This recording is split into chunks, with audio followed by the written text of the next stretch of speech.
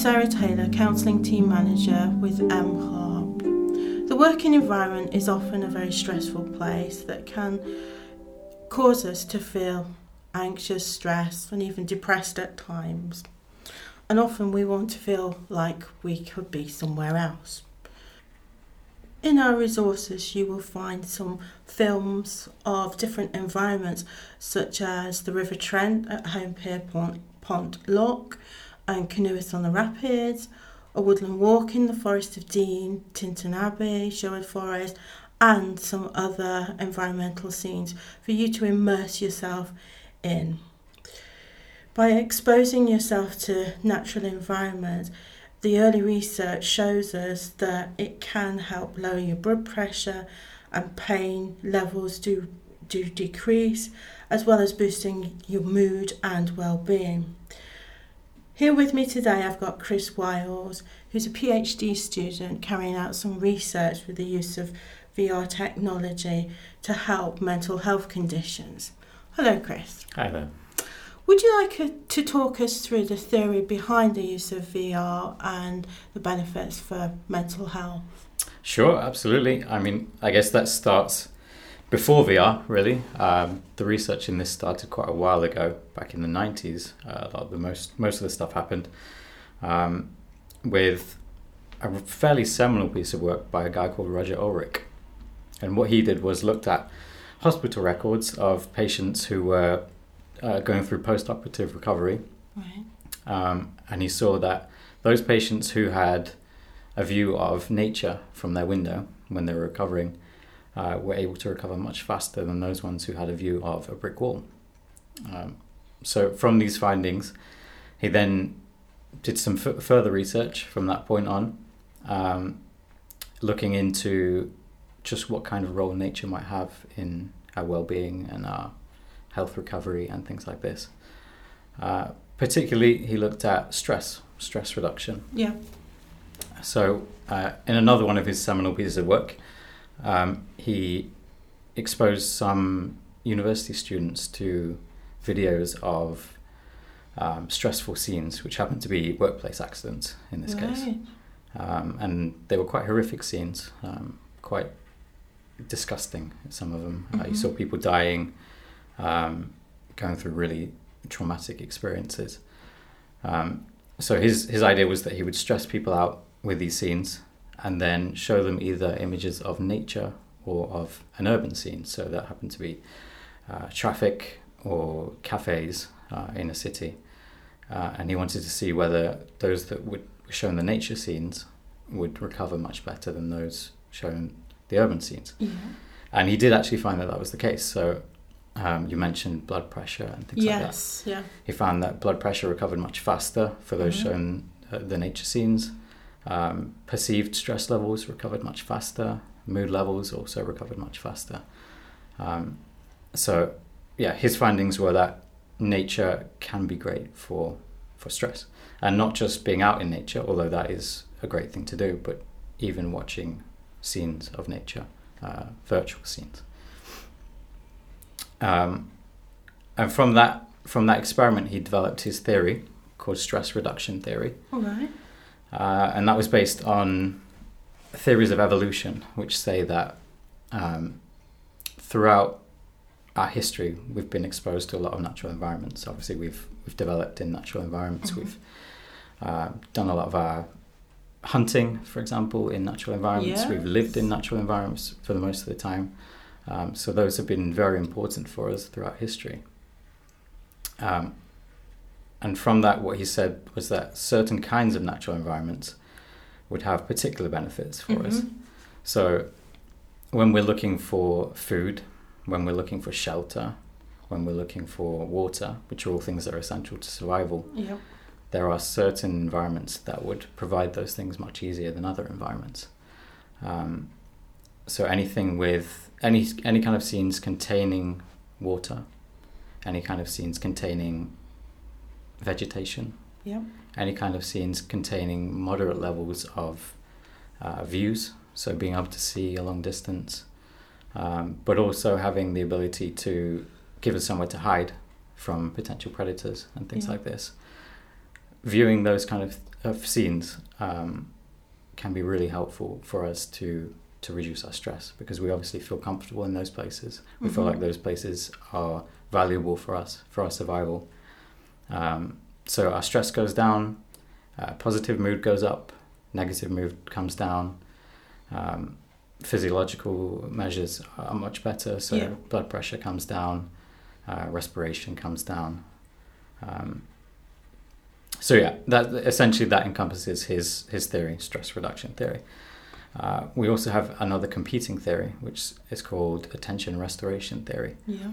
And that was developed by a couple called Kaplans, and they said that essentially natural scenes are very good for restoring our attention and our attentional abilities. Basically, they posit that throughout our daily lives, our attention is fatigued. So if you go out to work and you have to concentrate for a long period of the day, your attention levels gradually, and you'll notice this anyway when you are working, your attention levels gradually will decrease throughout the day. So short of kind of stopping and taking a sleep somewhere, it's quite difficult for us to recover that attentional capacity. But the Kaplan suggests that natural scenes are actually very good for recovering attention due to certain properties which are inherent in natural scenes. So natural scenes give us a sense of being away. When you're looking at a natural scene, you're away from the place where you are right now. So you're not thinking about, oh, I've got to finish that assignment, or I've got to finish that piece of work. You're thinking about, I'm in this natural scene, I'm enjoying the beauty of this place where I am right now. You're feeling the pleasure rather than the pain and the stress associated with that task that you're trying to put off, that you always push to the bottom of your pile. Yeah. So being in front of a natural scene can allow us to feel like we don't have to worry for a little while. We can just look at this natural scene and appreciate the beauty of it, and feel a bit restored and a bit recovered for a while. We have a sense of what they call fascination with natural scenes. So this kind of ties into the attentional fatigue aspect of it. So normally throughout our day, we are constantly being bombarded with all kinds of things that are vying for our attention. So it could be adverts on the street. It could be a co-worker trying to get your attention at some point. It could be your attention trying to drift to some other task that you need to be doing while you're trying to maintain focus on the one you're doing right now. So we're constantly trying to attend to the one thing that we're currently doing, which uses up a lot of resource, because we're also trying not to attend to all these other things. But natural environments have this kind of inherent property in them where they have this thing called soft fascination. So we are drawn to those things naturally, but it's not an effortful thing to do. We don't have to expend a lot of effort to look at a nature scene. It's very easy just to sit and watch a lake for a while. We're not forcing ourselves to do that. We just like to do it.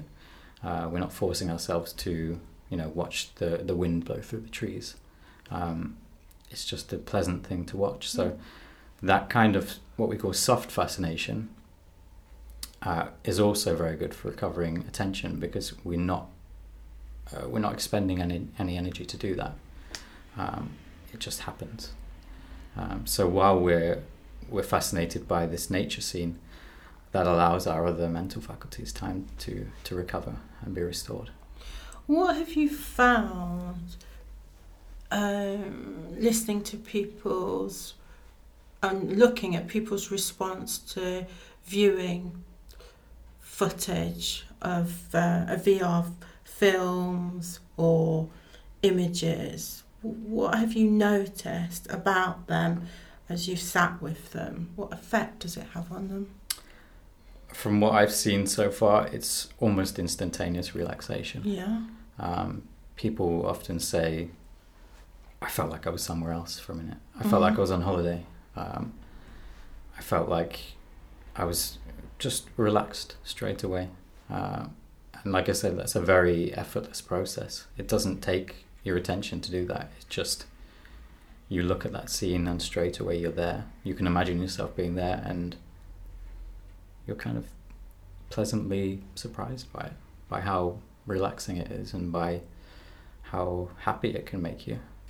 Just something as simple as being in a nature scene. What do people need to access these kinds of resources? What equipment do they require? I mean, it depends how extreme you want to go with it, but you can access it with a very simple setup. I mean, a lot of the research that's been done so far has been through images, pictures, or simple videos of nature. If you wanted to go into the realm of VR, again, it's very easy these days. You just need a smartphone and some kind of viewing device, which are, again, very easy to get hold of. Yeah. Those are the headsets, the goggles. A small headset or some kind of goggles like that. I mean, Google famously released Google Cardboard as their attempt to bring VR to the mass market. And that was essentially a cardboard box with a couple of lenses in it. And they would ship that out via mail to people. It can be flat packed and assembled wherever you wanted to. It's relatively cost effective because it's cardboard at the end of the day. So if you wanted to go into the realm of VR, you can do it at the kind of lowest level very, very easily. And how much do they cost? You're looking at around £10 for one of those viewers. Yeah. So it's affordable to everyone, I would think, at that price. Yeah, very much so. Yeah. And it's a case of slipping your phone in, and your phone's already got the app into the front of the goggles. And exactly. Yeah. Just starting up the app, sticking it in the front of the box or whatever it happens to be, and just letting it play. Really. Yeah. And preferably you sit down when you do it, I suppose. Or can you do it standing up? It's entirely up to you. You could be either way. You could be even lying down if you wanted to, I suppose. I guess standing up or sitting in some kind of rotating chair gives you the most freedom. Yeah. So an office chair is ideal for that because you can then spin around and look in every direction in the scene. But you could do it in really almost any situation. Yeah, because the scenes that we have, they've been filmed in a 360-degree view. Yep. So sitting in a chair with wheels on, you could very much get all around these scenes, as well as up and down, sideways, every which way. And you very briefly experienced the Simmons Yacht scene. Can you tell us a little bit about your experience of that? So for me, that was, again, what I've been saying, almost instantaneous relaxation. You just feel like you're kind of transported to that place straight away. A really pretty scene to look at. Really nice blue sky, a nice views. That scene, you're looking down on the water. Yeah. So if we go back to the theory again, that scene has a lot of the things that we would say would make a very restorative scene from the theory. So we know that water, like I mentioned, is a very important part of a nature scene for us. Having views out over a countryside, so you're not feeling threatened by anything, is very important. That kind of nice weather is nice to look at. It's very pleasant. Yeah. And I understand from my own small amount of research, it's being used with patients with terminal illnesses, depression, PTSD, anxiety, eating disorders, phobias, stress-related disorders. The list just seems to be increasing all the time. It's something that is very much picking up momentum at the moment. Absolutely, yeah. We're still in the very kind of early days of VR at this point. So the research isn't all there yet, but it's building on existing research that's been done with, like I said, pictures, videos, things like that. And VR just gives us an extra push, which gets us closer to the real world. And those extra things that VR offers, so we've got immersiveness, we've got a greater field of view. All these kind of things are just going to make that experience more real and more effective for people, I think. But yeah, it's seeing a lot of use in a variety of places, especially within mental health and hospital settings. I know it's being used in pain reduction for dental surgery, for example. Oh, right. There's a beach down on the south coast somewhere which they're using. They've recreated this beach in VR, and they're allowing dental patients to experience this beach while they're going through surgery. And they're finding it's reducing people's pain while going through that. And their need for medication. Yeah, exactly. Yeah. Which is obviously beneficial for them in so many different ways. Recovery, and reduces the consequences of side effects and things like that. Absolutely. Yeah. I mean, if we can get away with not using medication for all these problems that we've got, I think it's a great benefit to be able to use things that are more readily available and closer to nature, really. I think that's a great thing. And hopefully this will become more accessible to people. And certainly for mHearp users, they have access to it at their desk, providing they've got the headsets and the app on their phone. They can do it at work, at home, whenever they like.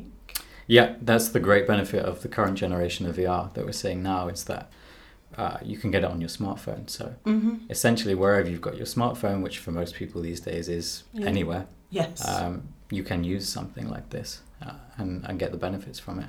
At the time that they need it, they don't have to wait, book an appointment, be on a waiting list. Exactly. They've got an instant intervention that they'll feel the benefits of instantly.